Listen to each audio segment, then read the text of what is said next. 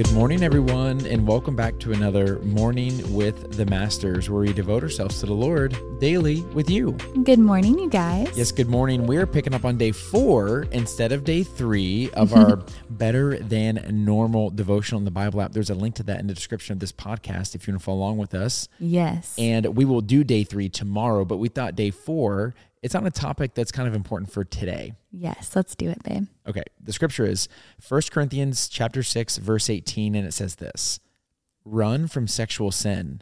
No other sin so clearly affects the body as this one does.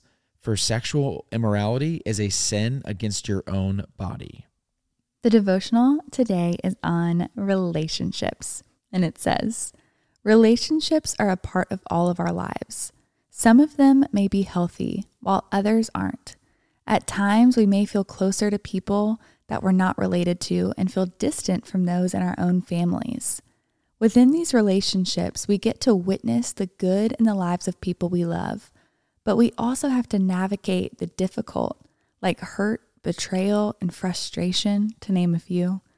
And the normal way many people respond when these things happen is to withhold forgiveness, seek revenge, and show no mercy. Mm-hmm. When someone does something that hurts or offends us, we take it as personal attack. We assume they meant to hurt us, and at times people do. But for the most part, we're just imperfect people who are just being imperfect. Amen. In addition to how people treat us, we need to examine how we handle relationships on our own end. Do we build people up with our words, or do we tear them down? Are we kinder to people who can do something for us in return, or do we treat everyone with honor and respect? Do we typically give ourselves sexually to everyone we date, or are we saving ourselves for our future spouse? The Apostle Paul shares very specific instructions in Romans 12, 9 through 18 about how we should operate in our relationships. He says we're called to love each other as brothers and sisters, honor one another beyond what we give ourselves, share with others who are in need, and possibly the hardest part, not repay with evil when someone wounds us.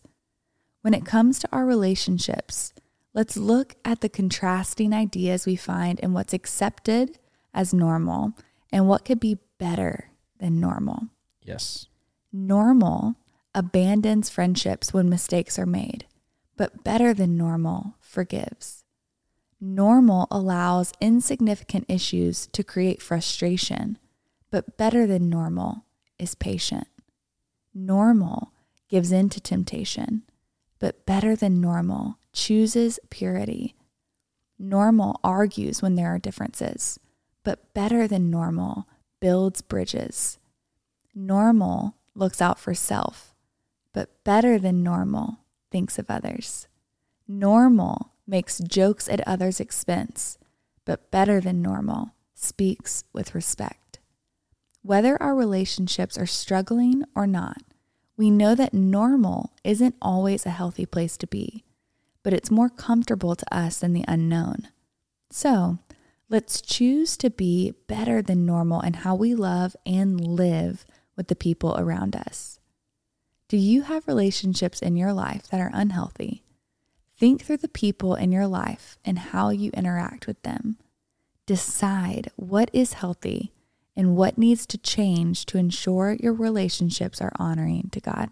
Yeah, I love that call to action.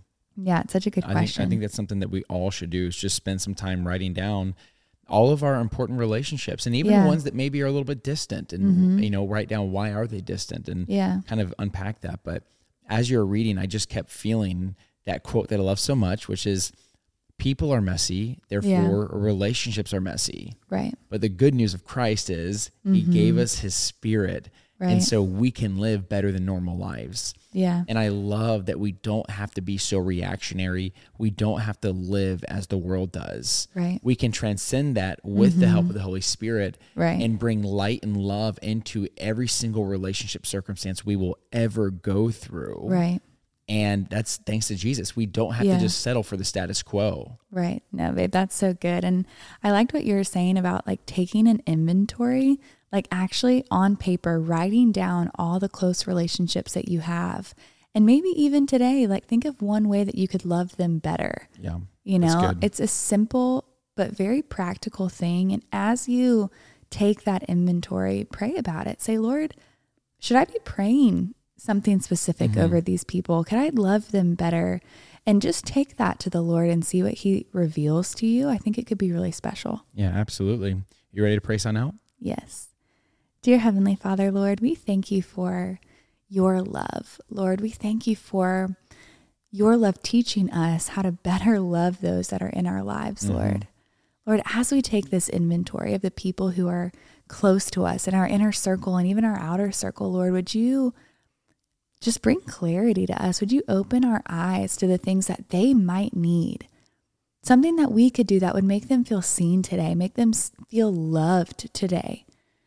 God, you are such a good God, and we just want to love more like you, but we can't do it without you. Amen. So we thank you for who you are, and we thank you for what you're teaching us on how to be better than normal. In Jesus' name, amen. Amen, God. Amen, God. Amen, y'all. Now's that perfect time to throw on the worship music, break out the journal, and start unpacking what your relationships currently look like and what they should look like. That's good. And y'all don't forget that you are God's masterpiece. And don't forget that we love you. We love you guys, and we'll be talking to you tomorrow. Hasta mañana.